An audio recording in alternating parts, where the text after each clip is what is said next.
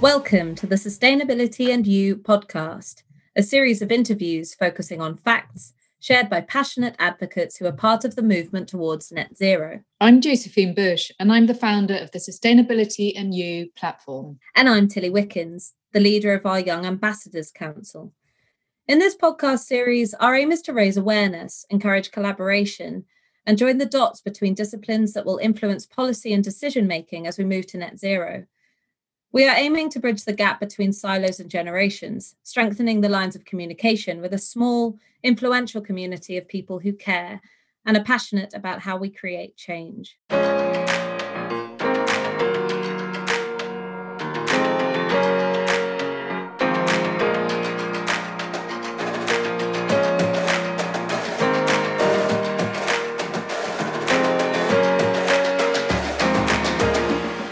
In this episode of the Sustainability and You podcast, we interview Maya de Souza. Maya is a director at the Business in the Community's Circular Economy Taskforce, considering the connection between better management of resources, safeguarding natural environments, and reducing greenhouse gas emissions, and the vital role that business can play in achieving change.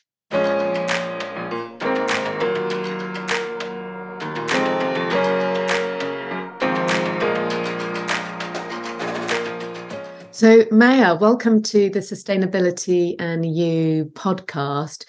We wanted to kick off, if we may, with just a little bit of background on you and your career trajectory to date. Okay, well, thanks very much, Josephine. Thanks for inviting me to do this webinar today. I started off in a very different sort of area of work because I originally began my sort of career as a lawyer. So I was in a commercial law firm. In fact, at the time, I was very interested already in environmental work. So I did spend about 6 months as a trainee in an environmental team. But after that, I did quite a lot of other different things, including being a lawyer for the trade unions. But then decided I wanted to go back to environmental work. And I went on to do a master's in law and later joined Defra. So I began as a lawyer in the Department of Environment, Food and Rural Affairs, for those who don't know the acronym. And I, at that time, worked in the farming and environment side, so very much the rural environmental issues, and then shifted to policy, where I took on a number of different roles, led teams from soils and flood risk issues to later working on greening government itself, so government's operations and procurement, and then moved to Hong Kong in around 2015, where I started to work with a business organisation. And in fact, I worked on a number of different areas, including climate and energy and transport, and to some extent on circular economy. But I began to get interested in these sort of big challenges at the time in terms of managing waste and resources. And when you live in a place like Hong Kong, where it's sort of quite small, but you have these huge, quite a large sort of, I can't remember the figures offhand, but a large quantity of material that has to be dealt with, and quite often ends up being dealt with in quite a wasteful way. So there was a plan to build a huge incinerator and a new sort of island. Even the island had to be built for this whole process. So I began to get more interested really in the win-wins, the multiple opportunities of more circular economy approach, thinking through how you in effect reduce the footprint of the ordinary household's business footprint on the environment, not only in terms of space, but also on carbon. So before that, I'd always seen waste as something separate from climate. It was a bit like, if you want to worry about climate, just think about energy. You don't really need waste and recycling. That's something totally different.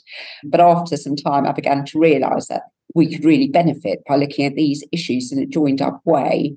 So that was one of the reasons why I really got into circular economy, and then moved to work in Defra, leading the waste prevention and resource efficiency policy team. It had lots of different names, by the way. So sometimes it was called resource efficiency and circular economy, or sometimes waste prevention.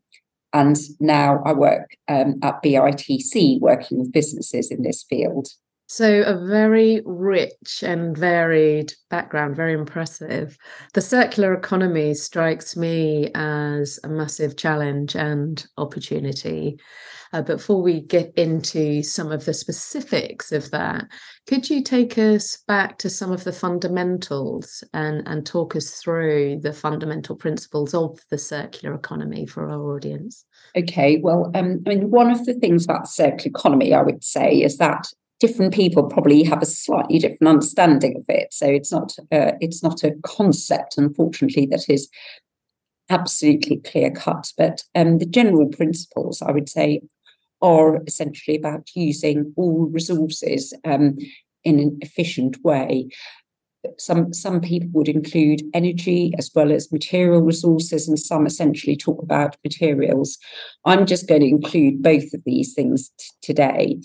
So the idea is that you can keep products and materials in use for longer. You can, in effect, apply this sort of thinking of there being a sort of hierarchy, keeping things in use at the highest value being preferable. So that's one sort of principle of the circular economy. It isn't necessarily all about recycling. It's about thinking what's the way in which you are sort of minimising all those carbon emissions from these processes, as well as in effect retaining the most value. And you may wonder where that's all getting to, but the idea is that you can keep products in use through repair, just through reselling things, through remanufacture. So remanufacture is becoming a much bigger sort of aspect of the whole sort of circular economy set of activities. So in terms of the principles, I would say it is about thinking about the use of materials, including things like fuel, in an efficient way, keeping them in use at highest value, with the aim of achieving a number of different benefits, from carbon reduction to reducing the impacts on nature. And resource security is beginning to feature much more strongly in thinking on circular economy as well. So it sounds like the concept has evolved quite dramatically over the time that you've been working on it as a principle. I mean, how well understood do you think it is, within the business community, across government, in the evolution of policy? How well understood a concept is it? Well, I think you're absolutely right that it has evolved a lot, and probably, from the different workshops that we organise, I would say that there's a fairly large number of people, probably about 50% of the businesses that we talk to, that really do see circular economy in the way that I'm just talking about. So they do see it as part of their net zero mission. And another half who will put things in boxes and go, this is what we're trying to do in net zero, and this is what we're trying to do in waste. So it's still a bit of a challenge in getting people to see circular economy as an approach that has a whole set of different benefits. You've spoken about how, it can reduce waste and how circular economy can make us use our resources more efficiently. Obviously, this is a great way to save costs, but I wonder, what kind of wealth or growth can the circular economy generate? Some predictions have it at value the circular economy of generating 8.1 trillion euros a year. Where does this come from, and how does it create value in that way? Yeah, there are a lot of different reports that show the benefits, show these sort of economic sort of gains through circular economy. I'd say that if you look at those different R's I was talking about, if you think about just simple resale of products, and then you look at repair, remanufacture, and then industrial symbiosis type solutions and recycling, you can see the breadth of the thinking in circular economy and why there are so many different opportunities. And I didn't even mention the whole sort of bioresources side of things. If you look at the Ellen MacArthur Foundation diagram, which I'd recommend everybody does have a look at, you'll see that there are the two different wings of the butterfly, and one is all about the the minerals and metals type materials and fossil-based materials like plastics, and the others all bio-wastes.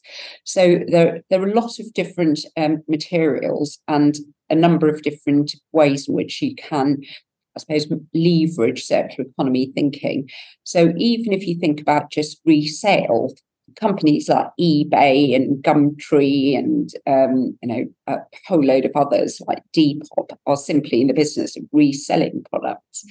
And if you see how fast those companies have grown, I mean, there has been a huge increase. I know they also start selling new things, but there's still a vast amount of resale that's going on.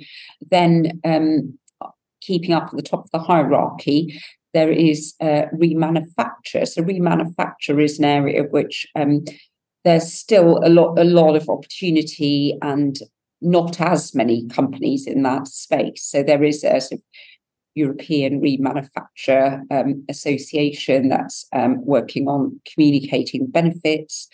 In my role in Defra, I used to talk to the Society of Motor Manufacturers, SMMT, and they had I think they called it, perhaps it was called a remanufacturing working group. And that was mainly about components of vehicles and looking at how you can, in effect, take all these different components of the vehicle and put, upcycle them, in effect, or not, or in just recondition them. It's as simple as recondition them and retain a lot of value, so you could sell them at a good price.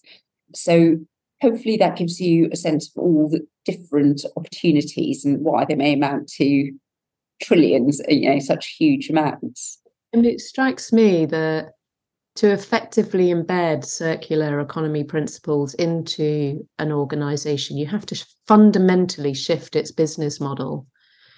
Because if I really think through what you're saying, we're shifting the idea that you fully own something. In many respects, you'll borrow an asset or you borrow something that you acquire because you're circulating it back into the economy. Ultimately, it may leave your hands and move into somebody else's hands, but the idea that you never really dispose of something because it has a reuse value. You could take critical minerals as a good example of that. We know the demand for critical minerals over time, particularly as we electrify, will exceed the supply. So recycling critical minerals will be a really critical part of our economy as we move forward to 2030 and 2050. So extracting things like lithium and cobalt and nickel, etc., from items that have been disposed of will be critical to the production and electrification of things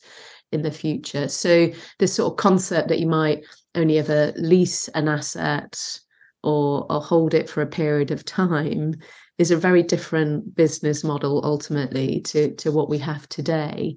Does that resonate with where we're moving within the embedment of circular economy principles? Should we start to think like that we lease assets within a business as opposed to own assets and then dispose of? Yeah, no, that's a really interesting question. And I'd say leasing, that shift from owning to leasing or retaining product companies that sell products, actually retaining ownership, is definitely a key part of a new sort of circular economy type system.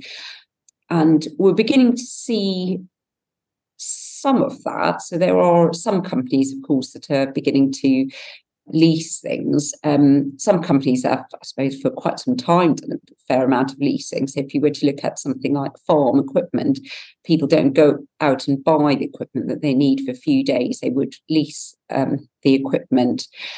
You made me think about how far the big companies that are, say, in the business of selling people cars, how far have they grasped these new business models and shifted? And that's where it's not so clear that big companies are immediately sort of jumping at those opportunities. And it is in part, so in discussions, what does come out is the extent of the transformation, sort of certain amount of risk aversion, a bit of a concern that consumers may not like it, that consumers actually prefer to own products rather than to, leave the owner to retain ownership. But on the other hand, we see quite a bit of a shift in the direction where people are happy not to physically own things, at least. So especially if you look at something like the entertainment sector, where people would have bought things like music, videos, whatever, and now very happily don't. Whether the changes occur with existing large companies actually changing their business model, so whether you get new disruptors coming into the market, I'd say to a large extent what you've had are the disruptors coming into the market. So the big companies do really have to reflect on that and work out how to make this transformation. And that's one of the things we do end up talking about in our business and communities workshops and forums. How do you get to the stage where a leader is brave enough to make a radical transformation? How do you actually engineer that sort of change within an organisation? Because even if you're the CEO, it's not very easy to just sort of cut across a whole lot of existing teams that may think they're doing quite well at the moment. So I think what you were talking about the whole sort of leasing, product ownership model is very much part of the change. It's quite challenging, but there are also other aspects of circular economy which are most probably simpler. So, for example, if you were selling building materials, you can sell some building materials which are just recycled building materials. So there's some aspects of the circular economy which are profitable, which don't involve such radical change. So I don't always want to suggest that everything involves complete business model transformation. Yeah, I think it's really interesting. You mentioned Depop and obviously the thriving second-hand market earlier. I wonder whether this shift in mentality, even if it's not particularly drastic, whether a small shift is happening and translates within individuals as well. So I'm thinking of the resurgence of car boot sales, for example. It's interesting to see how, in my experience, they seem to be thriving even more than they were, 10, 20 years ago. What do you think needs to happen to embed circular economy into individuals' ways of life and thinking? Quite often, I hear, say, when we talk about policy, people saying the government needs to do more to try and change people's way of thinking. But my feeling is that sort of change sort of happens. We don't always realise it's happening quite as fast as it is. And sometimes there's a generational gap. So the people making policy don't quite realise that all these young people are out there buying things from Depop. Maybe their children tell them, but otherwise they may not even realise. So I'd say that shift is happening, but there will be a lot of people who probably for a long time will really just value things that are new and shiny and glossy. So it's not necessarily as much of the market at the moment as one would like, but I haven't actually looked very carefully at how these changes have happened in the past, but changes can often happen much faster than one realises. And an example that's often given is about using carriages in the early 20th century. So cars sort of came to the market and then they didn't grow hugely in the first 2, 3, 4, 5 years. And all of a sudden you got to a shift where that was it. That's what everybody was buying.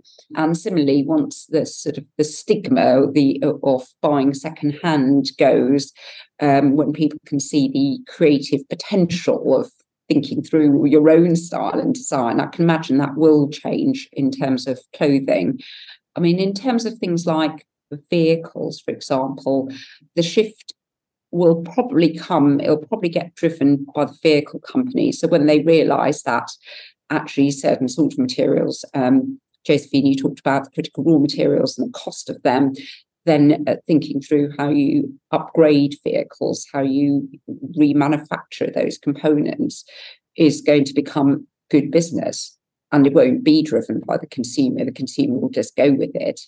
Whether we'll have a lot more retrofitted cars where you just take an old car and recondition it. I was talking to somebody in India actually who started to look at just remanufacturing a car. Can you take your old fossil fuel-based petrol car and turn it into an EV. So that sort of thing may begin to happen. And there may be some pushback from consumers who prefer a new design, a new model. So I'd expect to see quite a radical shift in the next few years, but potentially in some areas there'll still be people thinking they want the brand new stuff. I mean, it strikes me as an area that's ripe for behavioural scientists to really think through how they help with change in this area. We had interviewed on one of these podcasts Mindy Hernandez at the World Resources Institute, who's a behavioural scientist, who was very focused on the intersection of behavioural science with sustainability and how the language of change is used both in policy and in education to nudge people, and particularly individuals, into different behaviours. And given what you've said about that shift from being attracted to the shiny new thing as opposed to being a temporary owner, it does strike me as an area that's ripe for behavioural science focus to help us all make that shift. That's just an observation, not a question. But I wanted to ask about whether you think the circular economy is given sufficient weight within our thinking around the transition. You know, we talk about the energy transition, and we talk about transition very much focused on the decarbonisation of things, but in the development of policy, in organisational understanding of how they develop their strategies, how do we help both governments and business really place sufficient weight on the need from a circular economy as we move forward? There are two different questions. Let me look at the government one and then the business one. So in terms of government, I don't think the government has acted very quickly in this area, and that is in part because of that sort of almost dichotomy that we talked about, that sort of like one thing is waste and one thing is about energy. And that was reflected in a split of government departmental responsibility. So BEIS responsible for energy transition and Defra responsible for waste and circular economy. But now that is beginning to shift, and BEIS is taking much more. It's no longer BEIS, of course, but Department of Net Zero and Energy Security Net Zero beginning to take more interest in that. The first net zero strategy, the one that was published and then sort of withdrawn and replaced, that one in particular had quite a lot of material on resource efficiency. In fact, the new one seemed to have less on resource efficiency and circular economy than the original net zero strategy. But it's definitely there on the agenda for BEIS, thinking about how they get to net zero, because getting to net zero is quite different from a 80% reduction or a 70% reduction. You really do have to start thinking about all those emissions. One of the problems in terms of government really taking action is that a lot of those emissions that relate to a product, the embodied emissions, actually rise outside the UK. So they wouldn't be territorial emissions, and governments are responsible for territorial emissions. But then coming to businesses, BITC, we did a study to figure out how many of our businesses had committed to net zero, and it's around 70% mark. So there are a lot of big businesses have committed to net zero, and that net zero is net zero through all their scope 1, 2, and 3 emissions, which includes those emissions outside the UK. So to my mind, businesses very much have to get on top of this whole issue about how they reduce those embodied emissions. And whether you want to try and work on decarbonising the grid in China, or whether you want to think, can we consume in a different way and use products in a different way? In fact, I'd say it's potentially easier to start thinking that through, the former, than to think about decarbonising production in a whole lot of different countries around the world. So I'd say businesses have got every driver to do that. They've got lots of drivers to do that. TCFD thinking is also encouraging them to take that action. And now the Task Force on Financial Related Nature Disclosures is also beginning to get people to think about all those impacts in their supply chain. getting to grips with it and figuring out how to make that organisational change that I mentioned earlier isn't the easiest thing. And that's where we're doing a bit of work. We're doing some work on that in BITC at the moment. A lot of the apprehension about circular economy is the idea that we just had to consume less. What would you say to people who have that concern? That question comes up quite often, and I often get told by people that we just need to consume less, and that's the end of it.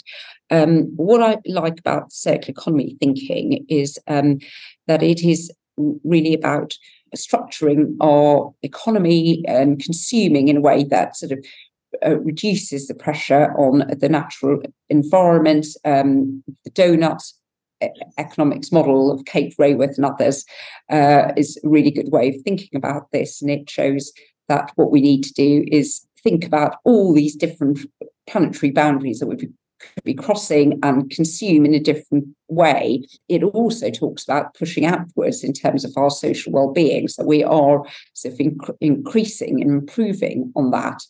And the good thing about circular economy is it still has a lot of space for increasing gainful, even good employment. So whether it's in things like remanufacture that could be pretty creative, or upcycling, or reusing industrial wastes, there's a lot of potential there that is really important in terms of social well-being and growth. So my answer is, we don't simply have to consume less, we can consume in a different way. Can you give some examples of where you've seen this come to life in a really effective way? Yeah, well, we work with a number of different companies. We've got these companies on our task force, so I'm going to mention a few of them. And so, for example, there's a company called Crown Workspace, Crown Worldwide, and that is a company that supplies office furniture. And I would say, really, in part due to a particular individual thinking, actually, why are we just in effect disposing of so much stuff that could have a second life? That bit was turned into a whole business. So getting a hold of the furniture that was going to be disposed, and then reconditioning it, refurbishing it, selling something which was, just as good, if not better, than what was there originally. So that's one model. We were talking to an architecture firm, and they've given us a case study about a hotel that they worked on, where they've used, you've probably seen it before, but the containers, the metal containers from shipping, and those have been used to construct a building. So steel is very highly carbon intensive, but you can be creative and use products of this nature. I mean, another totally different example is water company using waste heat. So the waste heat is used for a brewery.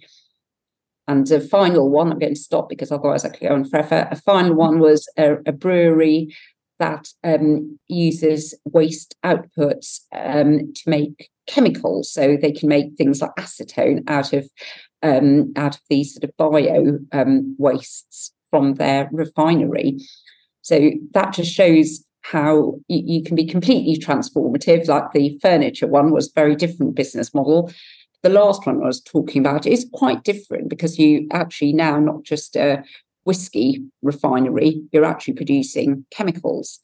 It does take visionary people. I did actually ask the person who was responsible for that how they ended up getting into that sort of side of things. And he said that the funding from Innovate, so working with universities and possibly Innovate UK as well, did help them get off the ground.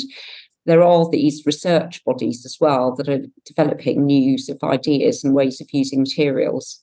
I mean, there's a huge amount of, like you say, visionary thinking, innovation, but also looking to what is a natural adjacency to your current business. But clearly it can add value. It's not just something that you should do because it's the right thing to do. There's a real value proposition that sits behind this, but then attracting the right funding in order to get this off the ground that's good to hear that there's access to government-backed funding.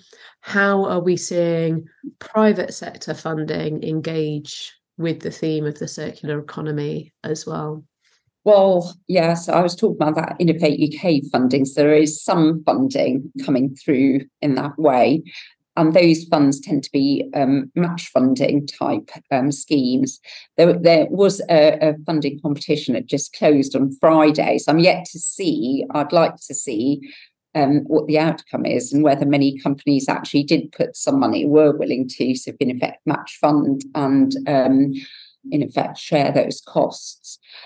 But I'm afraid I don't actually have that data to know how much money is really going into the R&D on circular economy thinking. And one of the challenges that we sometimes have is getting data on this area because it doesn't fall very clearly into something like say, Office for National Statistics categorization. So you can't sort of just look up circular economy sector and figure out what's happening in that sector. And some people wouldn't even report it as that. So in fact, I was talking to one of the banks and saying, well, when you lend money, can you tell me how much money you are lending to circular economy businesses? They weren't able to do that because they don't look them all in that way. Would you like to see mandatory disclosure of circular economy initiatives within current disclosure frameworks then? I mean, not just for the sake of it, but if it's going to help accelerate the activity in this area and attract funding because of the value proposition, is that something that should be incorporated? I think it would be very helpful if we did have at least all the lenders disclosing how much they're lending to all these different sort of categories of circular economy activity. What we started off talking about the definitions, and sometimes definitions not being as clear as that, but it's not terribly difficult to put forward and agree a reasonably good definition. And as soon as that's done, or even, it doesn't have to await that, banks and other investors could be disclosing what they're investing in. My feeling is that helps build momentum.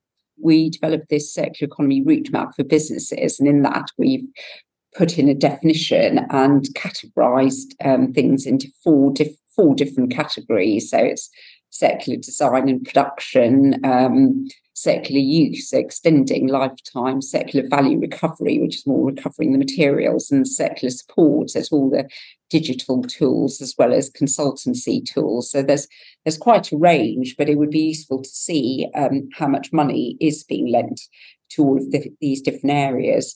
Maybe that could help us understand which are the most viable, the easiest to get off the ground, which are more complex. It may help with ensuring government policy backs all the more problematic, the more complex areas as well.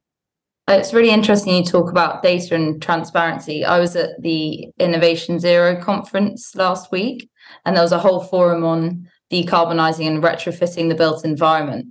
And that was something that each of the panelists picked out, that if there was better sharing of data, then we'd know which methods, which materials worked, and which to avoid.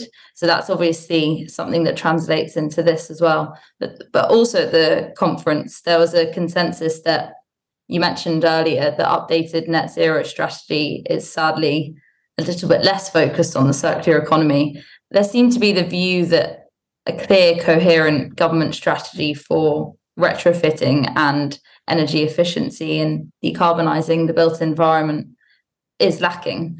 Do you think this would contribute to the progress in this field? And how important is it to have a policy-led movement, or can the transition occur from the bottom up instead? Yeah, important question here. And working with businesses, I do see that there's quite a lot in people's power, and businesses can collaborate and link up and try and resolve some of the challenges that they may have. Say, for example, in construction and built environment, you may find that, for example, testing and quality control is an issue. People not knowing whether certain products are, of the right standard and right quality. But those are the sort of areas where businesses may be able to get into the market. But there are areas where government policy, where it is important that government really looks at their policy using taxation and financial incentives like extended producer responsibility, really important. And although we do have the emissions trading scheme, we have the aggregates levy, some of the different materials we have most probably are still at a lower price than they should be, taking into account these externalities. And we do need to see if we can change the price in order to really drive forward the circular economy. But as I said, in some areas, business collaboration to identify the barriers and then address the barriers may well be good enough. I'd also like to stress the importance of a local and regional government, because local and regional government can help find these gaps, these barriers in their own area, and look to resolve them. So sometimes we just hear about things like storage, not enough sites for storing construction materials. Now, local authorities could start planning in that space. It may be very difficult if you're in London where the prices are very high, but in some places you may well be able to do that. They may also be able to skill up workforces. Another challenge has been the UK is not the biggest manufacturing hub anymore, and having people with the right skills to remanufacture remains a challenge. Well, Katie, I'm going to hand over to you for our final question, if I may. Yeah, of course. But this is quite a big question, another one, and it's about recycling. How useful is it? Because many seem to be of the opinion now that it's not in reality an effective system, but I don't know whether this is because of the inadequacy of the existing processes or perhaps lack of information. So do you think there's a role for a well-functioning recycling system to play in the circular economy, and perhaps how effective mandatory labelling could be in this system? Yes, this is very timely. A lot of reforms are underway in terms of increasing the amount of recycling of things like plastics in particular. Now, some of the scepticism, I think, comes from the fact that to recycle bottles, etc., you do need to use energy that still requires a certain amount of energy, but it is less than if you were to produce the bottles from scratch. The challenge is whether we can really introduce the reuse schemes. So in the distant past, we did have a lot of reuse schemes. So a lot of, like I said, breweries, etc., would have systems for collecting the bottles. If you have the production facilities quite a long way from where the centres of population are, then you end up with a lot of transport-related emissions. So the people who do sell things in plastic bottles are going to say, well, that's just going to be you may save the emissions from making plastic bottles, but you're just going to increase emissions from transport. My view is that there is space for more reuse and repair and remanufacture, but there is definitely recycling is also an important part of the mix. And not everything's going to be reused, repaired, remanufactured, and it's not going to be forever. After some time, it will need to be recycled. And the key is to ensure that we do recycle that so that you get high quality secondary materials at the end of it. You don't want to have a lot of contaminated materials that sort of slowly or even quickly lose a lot of value. So I'm not in the camp that says recycling isn't worth it at all, but I am supportive of more reuse, repair, remanufacture, and I see a lot of potential there. Look, Maya, thank you so much for your time today. It's been an absolutely fascinating conversation. There's so much to it, but I think you've taken us on an invaluable journey of educating us on the fundamentals of the circular economy. So thank you so much today for your time. Thank you. Thanks for your really interesting, pertinent questions as well. Good to talk to you both.